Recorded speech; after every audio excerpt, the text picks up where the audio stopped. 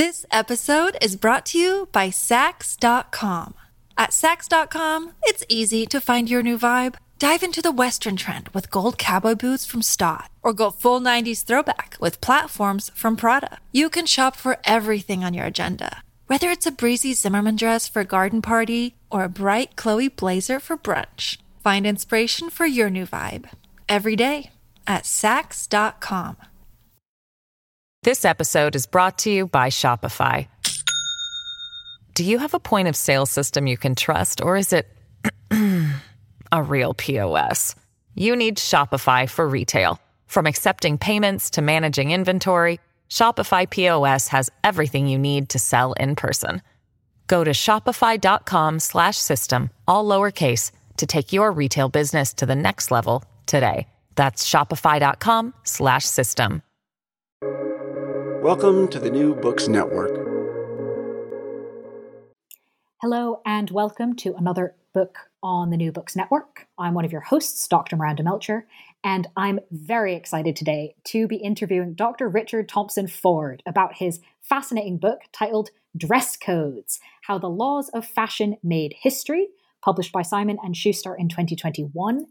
This is, kind of as the title states, about the history of the laws of fashion, but that definitely does not do justice to the really cool things that are in this book, exploring how clothing is about identity and status, how that's changed over the centuries, how we get to today's ideas of menswear and womenswear, the politics and the law that are wrapped up in all of these things that maybe we sometimes take for granted. So, Richard, I'm so pleased to welcome you to the podcast to tell us about your book. Thanks so much for having me. I'm really happy to be here.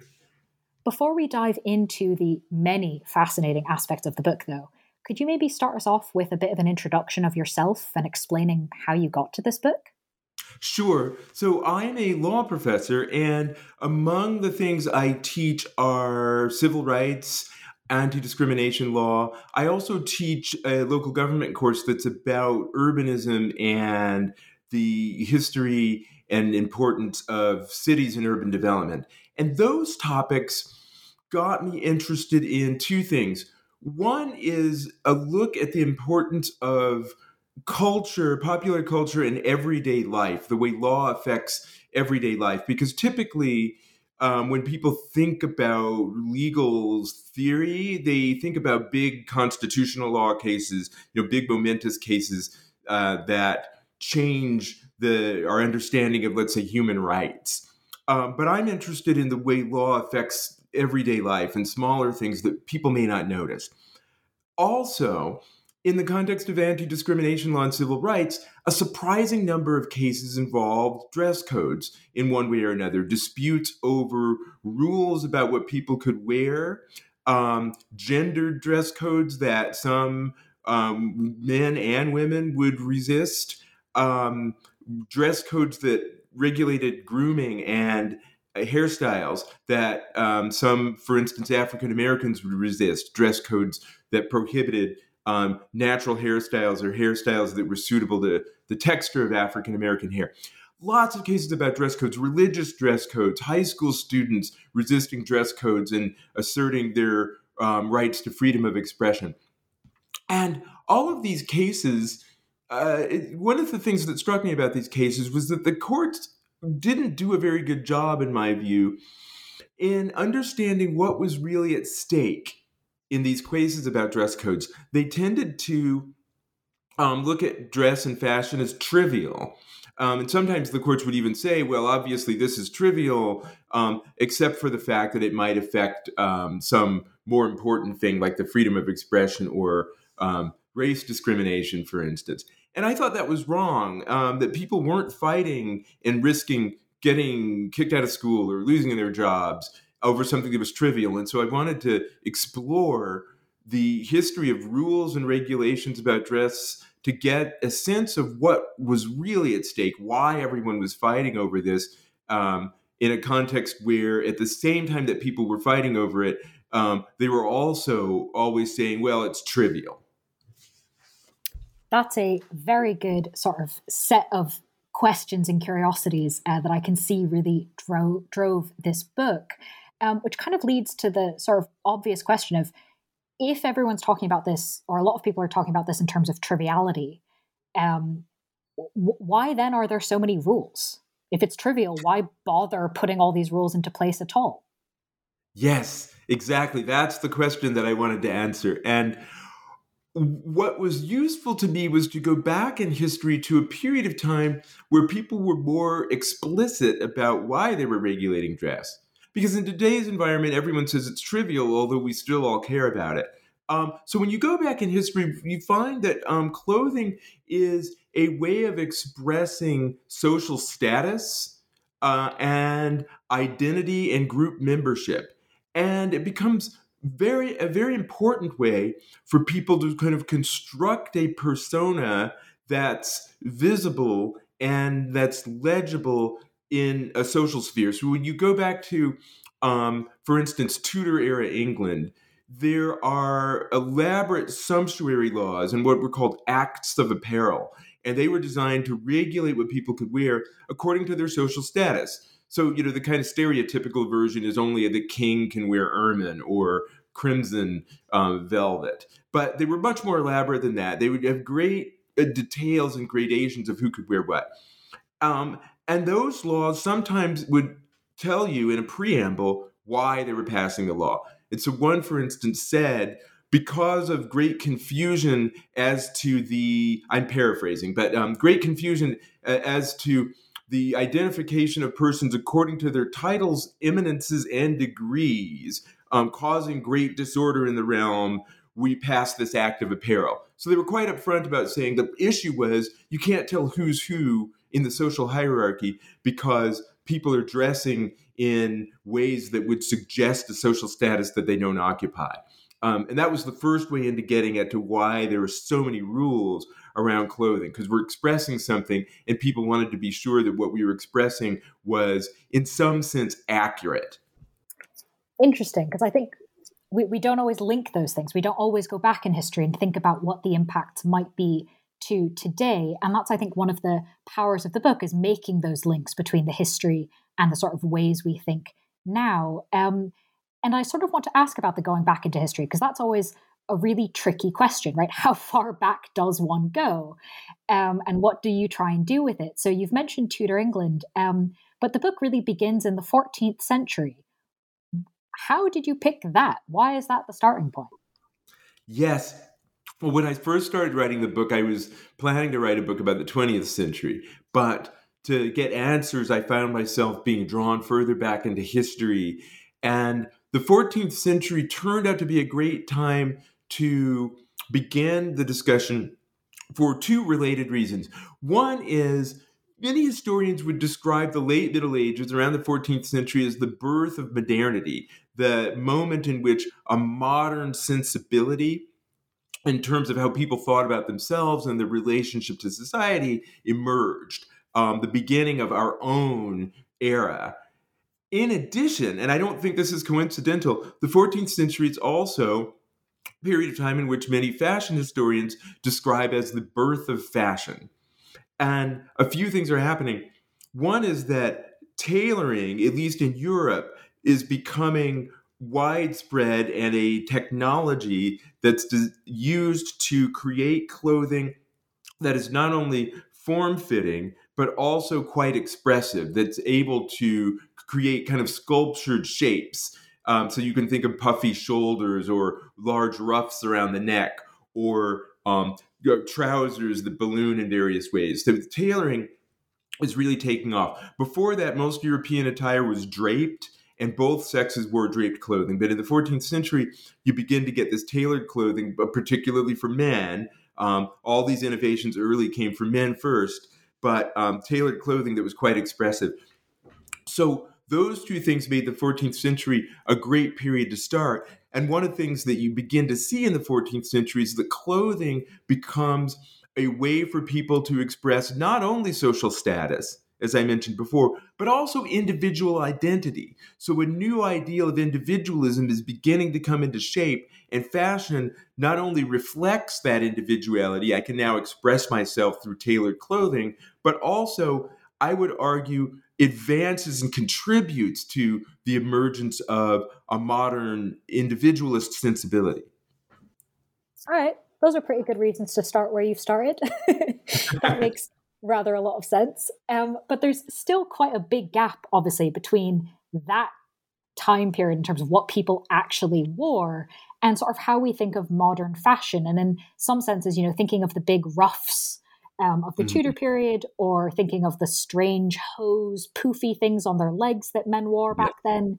That doesn't exactly scream modern. The other idea of kind of people having like 5 dresses that they wear for multiple years, people not bathing that often. There's a whole lot of reasons that on the face of it, that doesn't exactly seem to have a whole lot of links to now. So when did modern fashion emerge? And I guess more importantly, what enabled modern fashion to emerge? Yes. And so when I used the term modern, then, I used it in a kind of specific way, meaning the move from the ancient world to a particular kind of modern sensibility that includes, again, things like individualism, a humanism, and a different relationship of human beings to society that we probably would say kind of reached a high point in the Enlightenment. But I don't mean modern in the sense of contemporary. So when we're thinking about how we got where we are now, yes, absolutely, a lot of things changed. Technologies continued to advance. And so clothing became much more accessible to a wider range of people. This was particularly true earliest in the United States, where mass-produced clothing, like the Brooks Brothers suit, for instance, made relatively refined clothing available to people from a much greater range of incomes and social status than had been true in the past.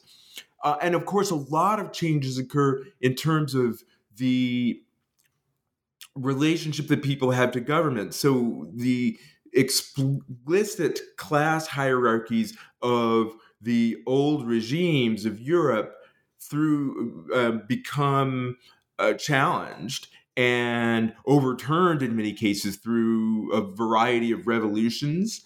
And what then emerges is a Enlightenment sensibility that is at least expressly more egalitarian and more focused on ideals like industriousness and sobriety and rationality. And clothing comes to reflect that. So our clothing is evolving to go along with these political ideals. That's one of the things I want to trace through in the book. And so when you begin with, as you say, the ruffs and the trunk hose and the elaborate clothing, this is a way to signify status in societies that value spectacle and in which status is a formal attribute. As things move forward, status becomes expressed in much subtler forms, and it's related to, again, Enlightenment ideals like rationality. So the clothing evolves away from sumptuousness and toward a sort of spare, toned down clothing. And so our modern sense of fashion is driven in a great deal by that. Now I could talk more about the fashion industry. We could talk about that later. But that's an evolution from the early modern period, 14th century forward, to contemporary times. We will certainly talk about the current fashion industry a little bit later, but I want to stay on this idea of sort of the evolution during the time period that we're sort of talking about in this, these ideas of the rationality, efficiency, all of these sobriety, as you said, of course, happening in the context of things like the Reformation, yes, the Industrial Revolution later on. And I think one of the things that maybe leads us to think of clothing as trivial is we don't always connect them with these kind of high politics events. But of course you do, thankfully, in the book. And one of the ways that comes out is when you very helpfully explain where tailored clothing comes in, where that idea that we've gone from the trunks and the ruffs and somehow we've ended up with a suit. And yes, that doesn't really look like the clearest trajectory. So how does that happen? Yes. Well, in this late Middle Ages through the Renaissance, status is expressed through kind of flashy clothing. And so when you look at the sumptuary laws, they're a lot about making sure that only elites can wear sumptuous clothing that is expensive, that's flashy, that expresses a certain kind of magnificence. That's what's valued. And meanwhile, you have an emergent skilled artisan and merchant class that's also trying to dress in this very sumptuous and elaborate way. That's one of the reasons that you get these sumptuary laws. Now, when we move forward into history, that expression of magnificence is discredited in many environments. In England, Charles I is executed. There's there are a variety of political changes and revolutions that discredit the idea of aristocratic magnificence and replace it with first a religious ideal of asceticism, and then also a new kind of aristocratic ideal of practicality and sobriety and a certain type of freedom. So one example I use in the book is after there's a moment when this change, what some scholars describe as the Great Masculine Renunciation, the clothing's getting more and more streamlined, and it's starting to look more and more like that three-piece suit. It's not there yet, but it's starting to move in that direction. English gentlemen are wearing something called a frock coat, which is a precursor to the modern suit jacket.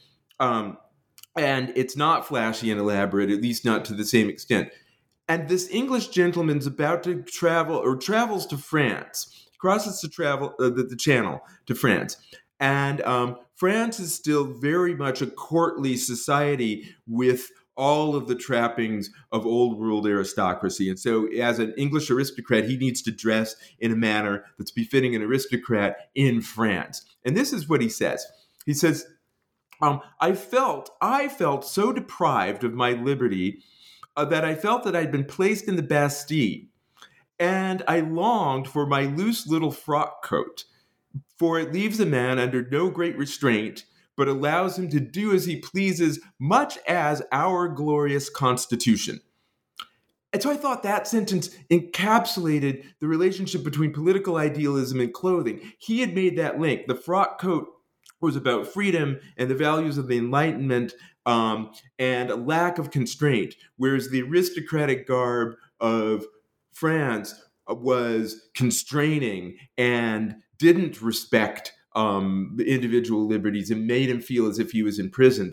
And so as those kinds of changes spread, the values of the Enlightenment, the values of human rights, egalitarianism to an extent, I don't want to exaggerate that because it's certainly not egalitarianism for everybody, but a leveling of express class hierarchies, the clothing changes along with it. And there's lots of examples of the abandonment of finery, of powdered wigs, of trousers with stockings. All of these signify old world aristocracy, and something that looks more like the modern suit signifies modernity, rationality, progress, industriousness, civic virtue. Ultimately, that evolves into what we now understand as the three-piece suit, or the standard business suit. So one aspect of this evolution that I want to make sure we don't accidentally gloss over is color.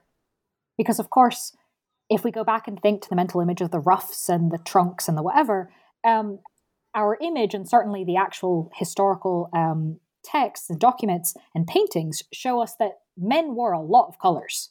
Yes. And yet, when we think of the three-piece suit, we have a much narrower palette that we tend to draw from.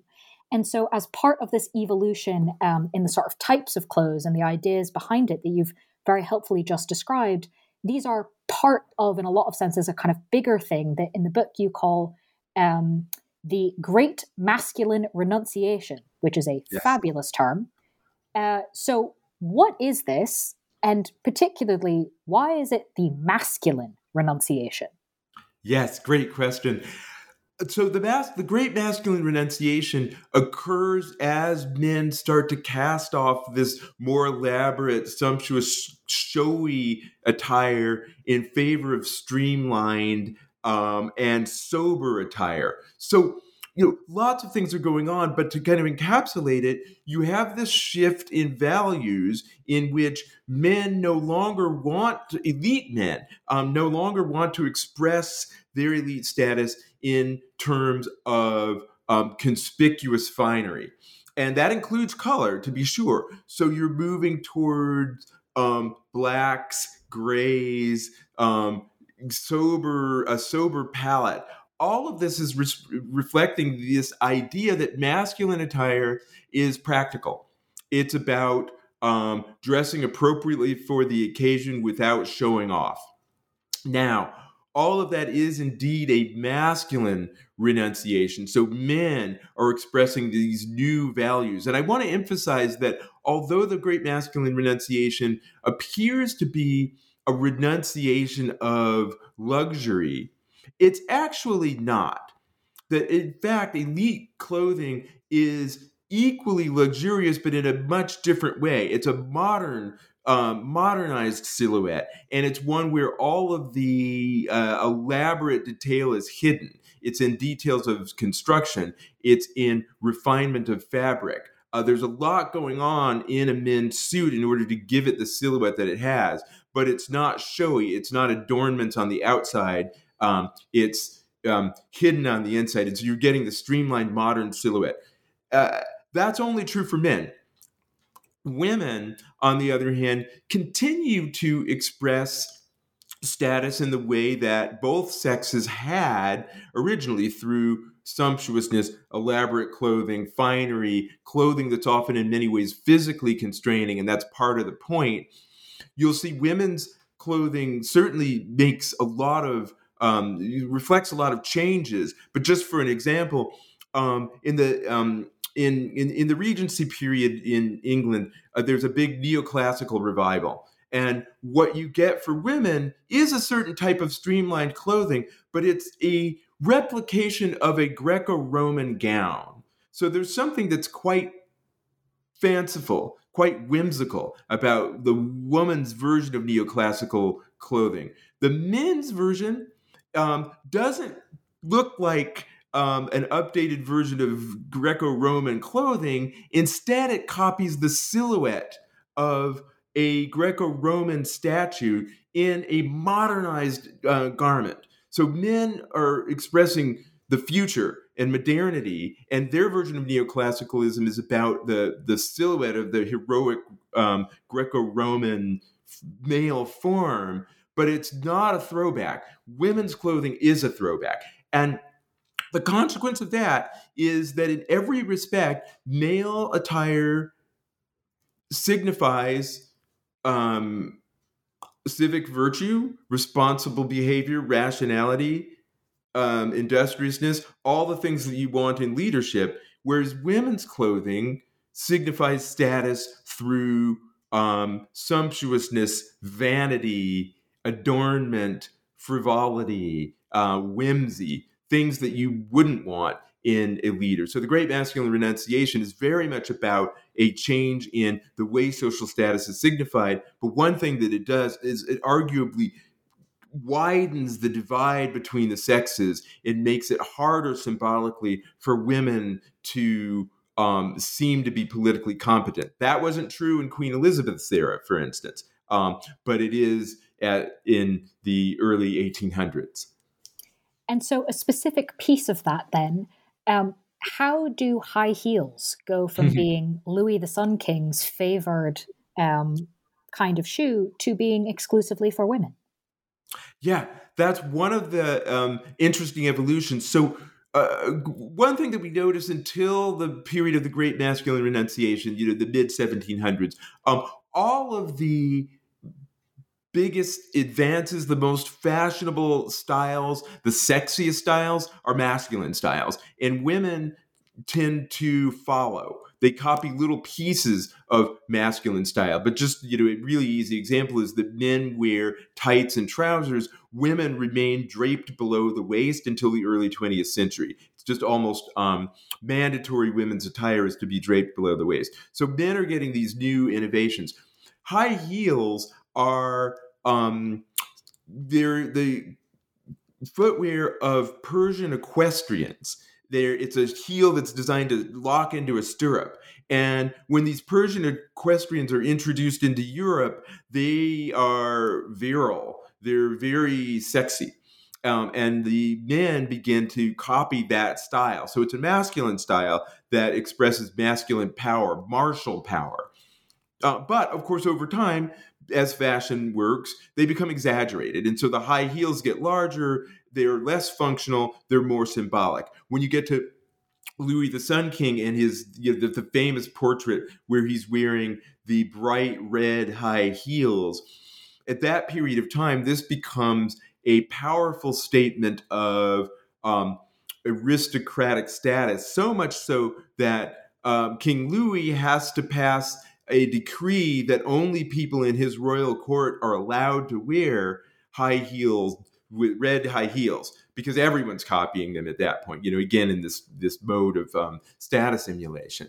Now, over time, some women, fashion-forward women, daring women, begin to adopt elements of masculine fashion. How much they can get away with is always a negotiation, and it's tense. Women will be severely punished for wearing certain elements of masculine fashion, and this has been a consistent through line. But some women will get away with adopting small elements of masculine fashion, and over time, that will become mainstream feminine fashions. So you see this first in the context of the upper parts of women's garments, where they adopt tailored elements. That's borrowed from menswear, but then pretty soon you have tight bodices and tailored sleeves still draped below the waist.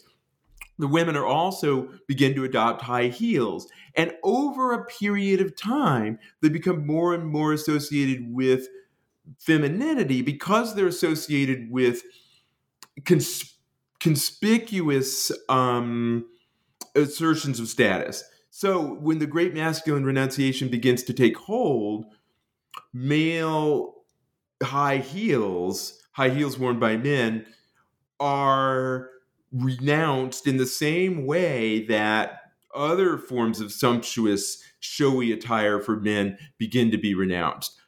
Brocades and silks and bright colors, as you mentioned before, all these things start to become associated with discredited old values and also with femininity. And so men stop wearing them, which is such an odd thing to realize from the way that you've put it together. Again, we have these images that kind of, if we looked at them properly, we'd realize something had happened. But at least it took me reading this to go, oh, wait a second. Hang on, there's something happening here. And all these pieces very much come together. And now, of course, we have the Louboutins, which are pretty much exactly what the Sun King was going on about, that are very much for women in a lot of senses. Yes, absolutely. I can't imagine that Christian Louboutin wasn't inspired by that famous portrait of Louis the Sun King in his red heels. That just becomes a very powerful status symbol. Except now, of course, it's a symbol of feminine sexuality rather than masculine sexuality. So when you talk about things like Louis had laws or rules saying, hey, don't all jump on my bandwagon. These heels are for me. They're fancy. They're special. There were a lot of laws like this that you talk about in the book, regulating, going back to Tudor England. There seemed to be a lot of these laws then of what fabrics different people could wear and that sort of thing.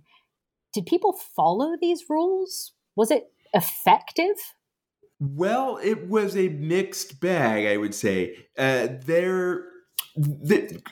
From the late 1300s forward, you begin to see an explosion of sumptuary laws. And if you track the frequency with which these kinds of laws are passed, they really are passed at an accelerated rate through the early 1500s, let's say. Then they start to go into decline. And this is true not only in England, but all over Europe, France, Spain, and the independent cities of the Italian peninsula. Lots of laws and passed at this accelerating pace. One thing that's happening is that the elites are trying to keep up with changing fashions. So a new fashion will emerge. It begins to express in a variety of things, but aristocratic status in particular, and then relatively well-off members of the common classes, again, skilled artisans, tradespeople, financiers, will adopt those fashions, and then there'll be a law trying to restrict their ability to wear them. But the fashions keep changing. People find, creative ways around them. Certainly some people defy the law, but I wouldn't want anyone to go away with the impression that the laws were not enforced. They were enforced. There are examples, for instance, of people who have their clothing seized by the authorities. One person had his garments ripped. He wore what were called a pair of trunk hose, which are these puffy kind of trousers that you might associate with Sir Walter Raleigh, let's say. They were very fashionable in Tudor era England. And this hapless individual had, I should have mentioned that they were stuffed with lining, so you could kind of puff them up, and they made an even more dramatic statement. And so this commoner who was wearing trunk hose that were considered to be outrageous and contrary to good order had his clothing cut and the linings ripped out. And then with the linings, the silk linings trailing behind him, he was marched through the streets of London as an example, and marched to his place of residence, where the authorities searched and found other offending garments, which were likewise cut and torn. So Queen Elizabeth, for instance, passed a decree that guards would be placed at the gates of cities with a list of people according to their social status, and they would check to see what they were wearing and make sure they were complying with the latest sumptuary laws. So they were taken seriously, and there were real criminal sanctions involved. There were monetary fines as well. Having said that, people found lots of ways to continue to use fashion in order to express what they wanted to.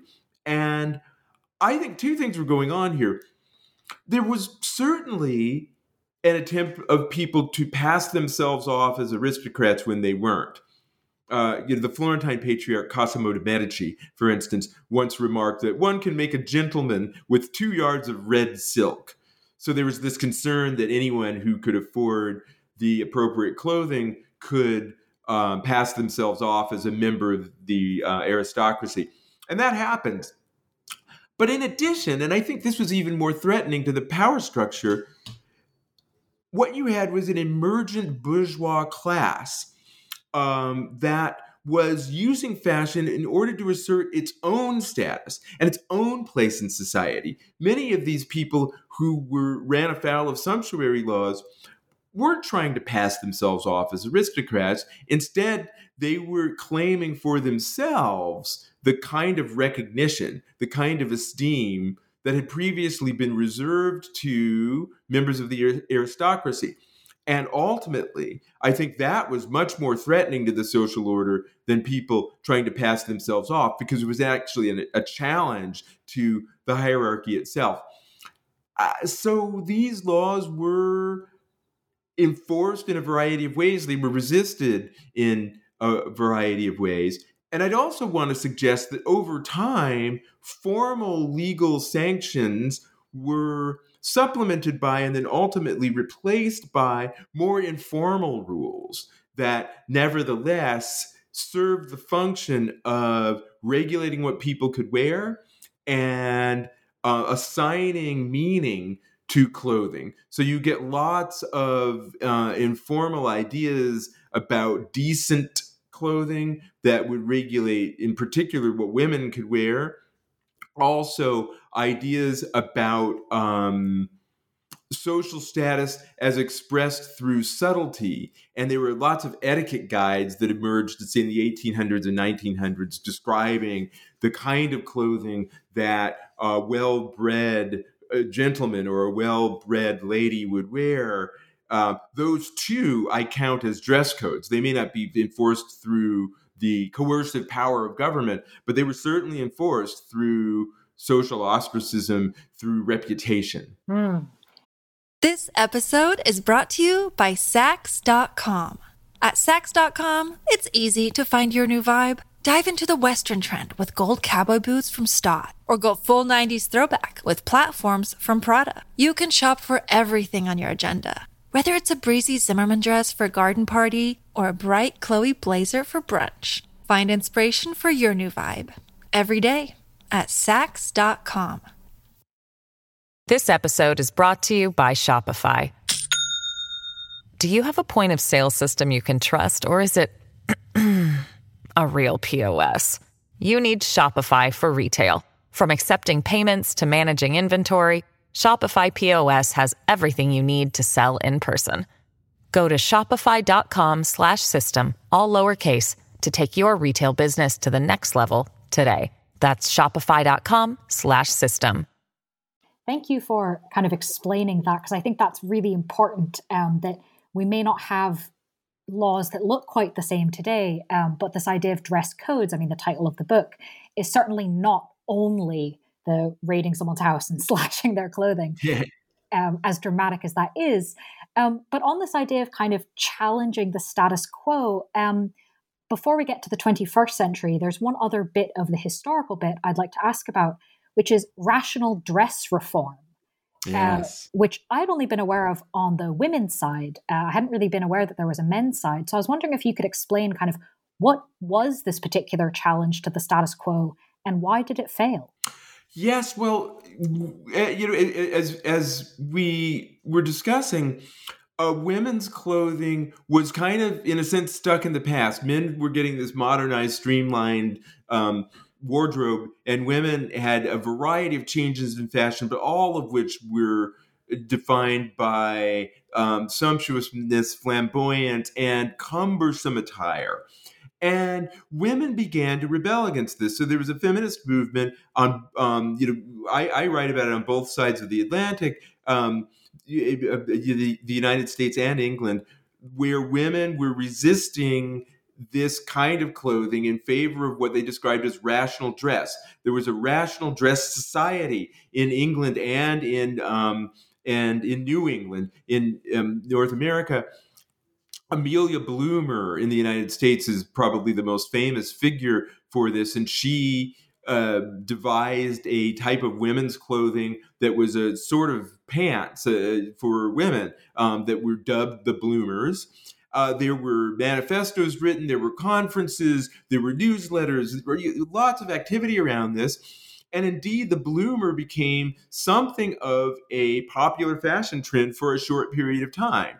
But it was ridiculed out of existence. So what you saw in the popular press was, at first some magazines tentatively embracing this new trend and saying, oh, that's sensible, or it might be a nice way for women to have more comfortable and practical clothing. But then a real backlash, a ferocious backlash, in which it was mocked and ridiculed, and you had people suggesting, well, next women will be smoking cigars and carrying canes, and the women will be proposing marriage to the men, and society will be turned upside down. And so it kind of got ridiculed out of existence. And women's clothing continued to evolve in very slow and tentative ways toward modernity. The first form of mass-produced women's clothing, unlike the Brooks Brothers suit, for instance, was the cage crinoline, which was designed to kind of mimic the layers and layers of petticoats that women would wear in order to have puffed-up, draped clothing. So this was a steel cage that could be, kind of draped by just a thin skin of fabric. Now, that's in one way an advance. It's less heavy and less cumbersome, but it still contains all of the symbolic messages of the older women's fashion. It's still cumbersome. It's not a great advance. So these feminist dress reform movements, when they were overtly political, it did fail. Now, I can give you an example of a women's dress reform movement that succeeded. And what's interesting is that we don't consider this to be a political movement. Instead, we consider it to be a fashion trend, and that's in the 1920s and the emergence of what we think of as flapper fashions. So the flappers, we now kind of imagine as frivolous jazz speakeasies in the United States, Daisy Buchanan from The Great Gatsby. But in fact, the flapper style started with working class women. They were a racially and ethnically diverse group of women. They were suffragists. They were people who were demanding a practical, streamlined women's fashion that in some ways mirrored the changes that men got during the Great Masculine Renunciation. And these flapper fashions were the subjects of, again, a lot of ridicule, a lot of backlash, dress codes prohibiting the flapper fashions, all kinds of dire predictions about, again, the decline of civilization if women were allowed to wear these kind of streamlined, form-fitting clothing. Some people thought that they were scandalously sexy. One woman was called criminally attractive for wearing her flapper fashions and thought, no man could be expected to resist the sexual temptation of a woman wearing a slim skirt. And then other people said that they were ugly and masculine and that no woman wearing these fashions could hope to get a mate. So they were kind of inconsistent and contradictory criticisms, but they took hold. And ultimately, the flapper fashions were the first real successful reform of women's attire in a modern direction. But it wasn't an expressly political movement. Instead, it was more of an implicitly political movement. Sneakiness, maybe, was the successful bit. And in some ways, I think that's very much kind of something we still have, this idea of what genders should be wearing. There's sort of the explicit stuff, but there's also a lot of change that happens without necessarily the kind of strict laws and written down policies. Yes. Of course, those are very much in sort of flux and intention. So bringing this up to the 21st century, how do you see both the sort of formal and informal dress codes we have now dealing with changing ideas of gender? Yes. In today's environment, I think the challenge of the traditional gender binary in clothing and self-presentation is one of the more striking developments. And now this isn't entirely new. Throughout history, certainly women traditionally borrowed lots of elements of masculine style, since from the late Middle Ages forward. This has been one of the ways that women's fashion had evolved in an era in which societies were quite dramatically dominated by men and masculine privilege. And in addition, there have been significant instances in which men's fashion have borrowed from women's. Not as many historically, but some. So when you look, for instance, in the late 20th century at what fashion historians describe as the Peacock Revolution, a period in the 1960s where men are wearing kind of more flamboyant clothing. They might be wearing shirts with ruffles. There's a certain kind of romantic look to men's fashions during that period of time. That's in a sense men borrowing from elements of women's fashion or elements that might be seen as feminine. But in today's environment, it's much more dramatic because you have two things going on. One, you have a reuse of quite obviously gendered garments and a recombination in ways that disrupt or complicate the gender binary.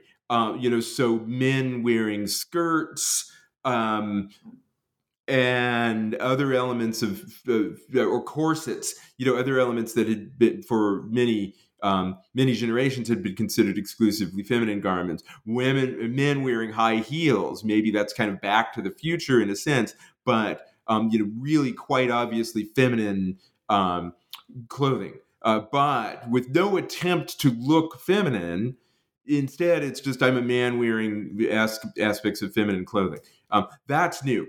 And at the same time, you have a move toward what you might describe as gender neutral or gender ambiguous clothing that could be worn by either gender or by people that identify with neither gender. And now, again, that's not entirely new, but I think it's taken on a much greater significance, and it's being advanced in more domains and in a more kind of explicit and aggressive fashion in today's environment than ever before. So I think this complication of gender norms is a real change, and one that's going to be exciting to watch moving forward. Very exciting to watch, but probably also challenging in a lot of ways. And one way in particular that I'm really pleased you raised in the book is obviously yourself, a lot of people listening to this are in higher education. We have, in a lot of senses, an educational job, but also a pastoral job in some senses. And so we can't pretend that, well, I guess we could, but we probably shouldn't pretend that dress codes don't exist in today's world. That's probably not a great idea. But how do we maybe as educators think about, how do we talk to our students about this? Well, that's an interesting question, because I think you're absolutely right to say that dress codes still exist. We still care about what people wear, although we express it in different ways. In the academy, one dress code is the norm that fashion is trivial and that serious and high-minded people don't care about it. So very often, almost inevitably, when I would give a talk about this, there would be at least one person who would say, well, I don't know anything about fashion, but here's my question, or here's my comment. But it was important for them to flag, first off, I don't know anything about it. I don't spend my time on this kind of trivial stuff. Now, that requires one to dress in a particular way, in a way that would signify that you don't care, and to avoid things that might look like you do care too much. And so that's really just the contemporary version of the great masculine renunciation. It's, another way of saying serious, sober, practical, responsible, industrious people don't waste their time with fashion. So I think that's a dress code, and it's one that is particularly challenging for women who are expected by longstanding social norms to care about how they look, to be fashionable just in order to be presentable, but also are in an environment in which the norm is to look like you don't care about fashion. So there's a gendered problem with respect to that. And one of the things I mentioned in the book are some female academics who were struggling with how to navigate that they were criticized for being too feminine or too girly. And, when that was, to their mind, just presentable dress, but also women who'd be criticized for being too frumpy or not put together. So we've got all these dress codes even now.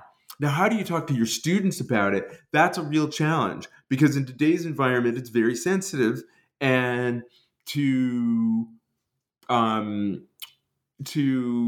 be seen, to criticize what someone's wearing could be quite fraught. And yet, people will enter professional environments in which there are very important norms about dress and subtleties, subtleties of cut, subtleties of fit are really important. I teach at a law school, and going into the legal profession, there's a really narrow range of appropriate attire that you can wear as a lawyer and be taken seriously. Now, it's changed over time, and in some way, those changes, which have made it more casual, have reduced or eliminated formal and explicit dress codes. In some way, those changes make it harder to know exactly what to wear, but the rules are still there. And there are a lot of ways that people can go wrong in what they're wearing. So I think it's a real challenge to navigate that. And it is a challenge for us as educators to talk to our students about what might be expected of them in the professional world without without coming across as either snobbish or judgmental or sexist. All those are real challenges. Yeah, or limiting their self-expression, right? That's another. Yes, or limiting their self-expression, which is, kind of a paramount value, even as at the same time that self-expression is always conditioned by a whole series of social norms and expectations. Exactly. Well, and speaking of kind of what we do with the current dress codes and the self-expression side, I think it is time to come back to the modern fashion industry, as we mentioned earlier, because you make a really interesting argument that while we might have seen historically that sumptuary codes, dress codes, rules about who's meant to wear what, inhibited personal expression to a degree, you consider that today, in fact, a lot of our current dress codes, written or unwritten, ally with fashion rather than working against them. Take us through this? Yes. Well, I mean, in a few ways. One development that really it did begin in the late Middle Ages, but is accelerated dramatically in recent years, is the relationship between fashion and individual expression. So fashion's always been allied with individualism, in my view, since the birth of fashion. It's been one of the great drivers of fashion has been the desire of individuals to express themselves through what they're wearing. At the same time, it was always in conversation with the use of fashion to express social status and group membership and things along these lines. In today's environment, I think there's not only a perceived right to self-expression, but almost a perceived obligation to individual self-expression. And so people are expected to look authentic in how they dress, and someone who instead looks contrived or slavishly adhering to some kind of formal dress code might be treated with some suspicion in a lot of environments. So there's this expectation that one is expressive through their clothing in some way. And that's quite tightly allied to changing fashion trends and the kind of dynamism of the fashion system, where people are always searching for something new, because the kinds of clothing that can be both sufficiently idiosyncratic to express oneself, but also sufficiently familiar to communicate something, will pretty quickly get adopted by a lot of people. And when they're adopted by too many people, then they're not idiosyncratic anymore. And so you need to move to something new. So that's one way that our contemporary norms about dress are really allied to the fashion industry. I mean, another more straightforward way would be in thinking about the relationship between status and scarcity. Now, in the late Middle Ages and Renaissance, scarcity and status were tied to the objective cost of the garments. So imported garments, colors that were difficult to manufacture, precious metals and gems, these expressed high status because everyone understood that they were rare and expensive. The problem, of course, came about when people of different social statuses could begin to afford those things. And so the status communication was complicated. Now, in today's environment, you have mass production, lots of things that can be produced relatively cheaply, fast fashion.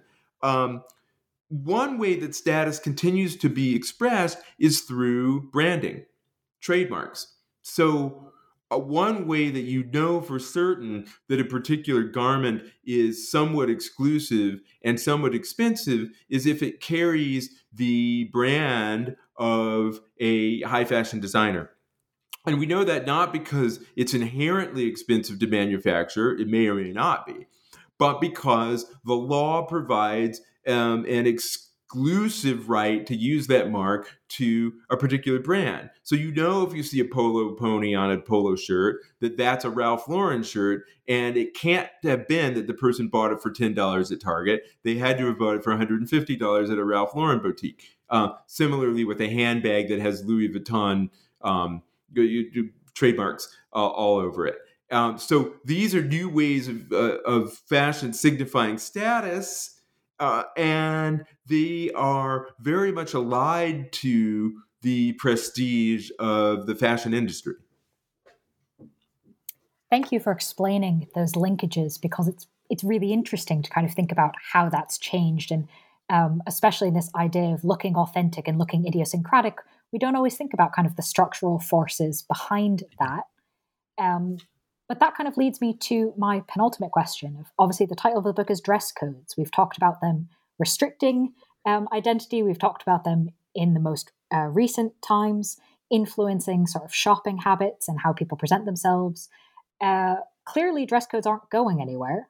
So can we, and if so, how can we make better dress codes? Yes, I think we can make better dress codes. And the first step, as you suggest, is that we recognize that dress codes aren't going anywhere. We recognize that fashion isn't trivial. It's important both for social significance and for individual expression. And that we do make judgments about people based on what they wear, even when we claim that we're not making judgments. And in fact, those judgments can be all the more powerful and all the more dangerous when they're unacknowledged. They can be more powerful because we don't even recognize why it is that we're making a particular judgment about an individual.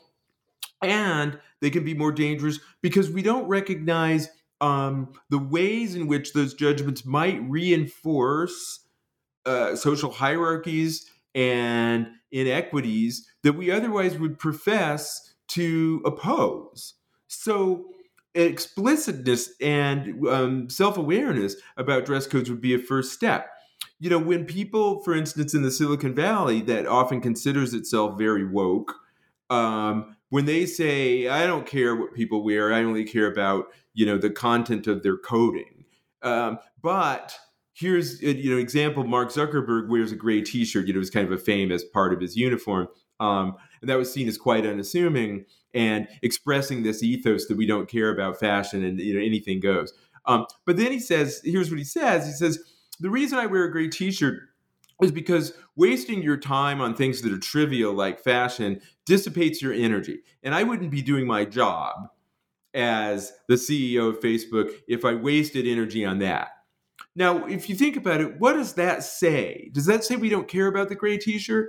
Or does the gray t-shirt become a symbol of the work ethic and of a certain kind of industriousness?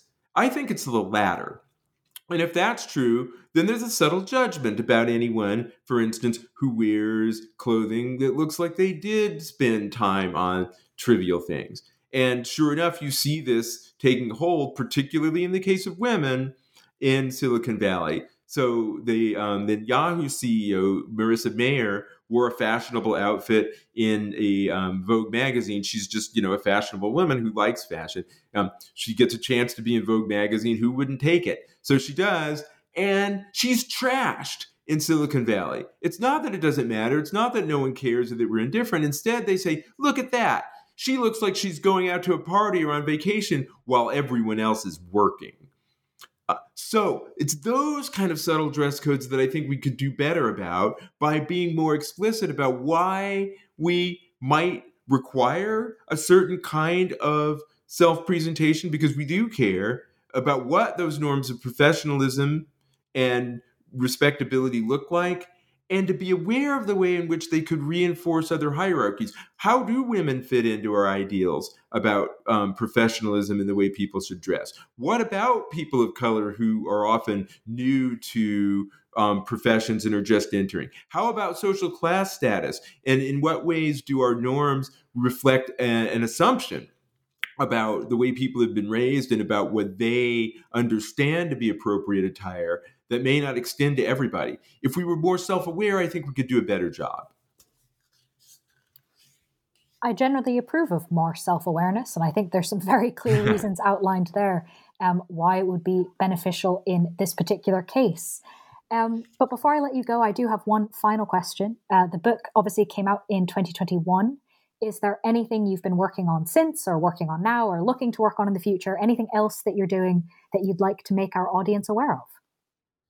Sure. I mean, I've been working on lots of things in the race relation space, but my big project now is what I'm tentatively calling the law of vice, and it's in line with my concerns about the way law regulates everyday life. But I want to look at the category of vices and vice crimes. In particular, drugs and mind-altering substances, sex work, and gambling, and how that category of transgressions has been treated historically, why we've treated it that way. I'm at the beginning of the project, but what I can say is that my working hypothesis is that the regulations around vices, which dealt with the intimacies of everyday life, were prototypes for much broader types of regulations that have affected the development of increasingly urbanized and industrialized civilizations. And so looking at why we would regulate things that many people would describe as victimless crimes, what the importance was, what values were being expressed through regulating vices, and then also the techniques that were used to regulate vice and how those spread in other areas of society. That's a project I'm currently just beginning to work on. So, it'll probably be another 5 years before the book comes out. Well, it sounds fascinating. So when it does come out, we'll have to have you back to tell us all about it. But while you're working on that, listeners can read the book we've mainly been talking about, again, titled Dress Codes: How the Laws of Fashion Made History. Richard, thank you so much for being with us on the podcast. Thank you so much. I've really enjoyed our conversation.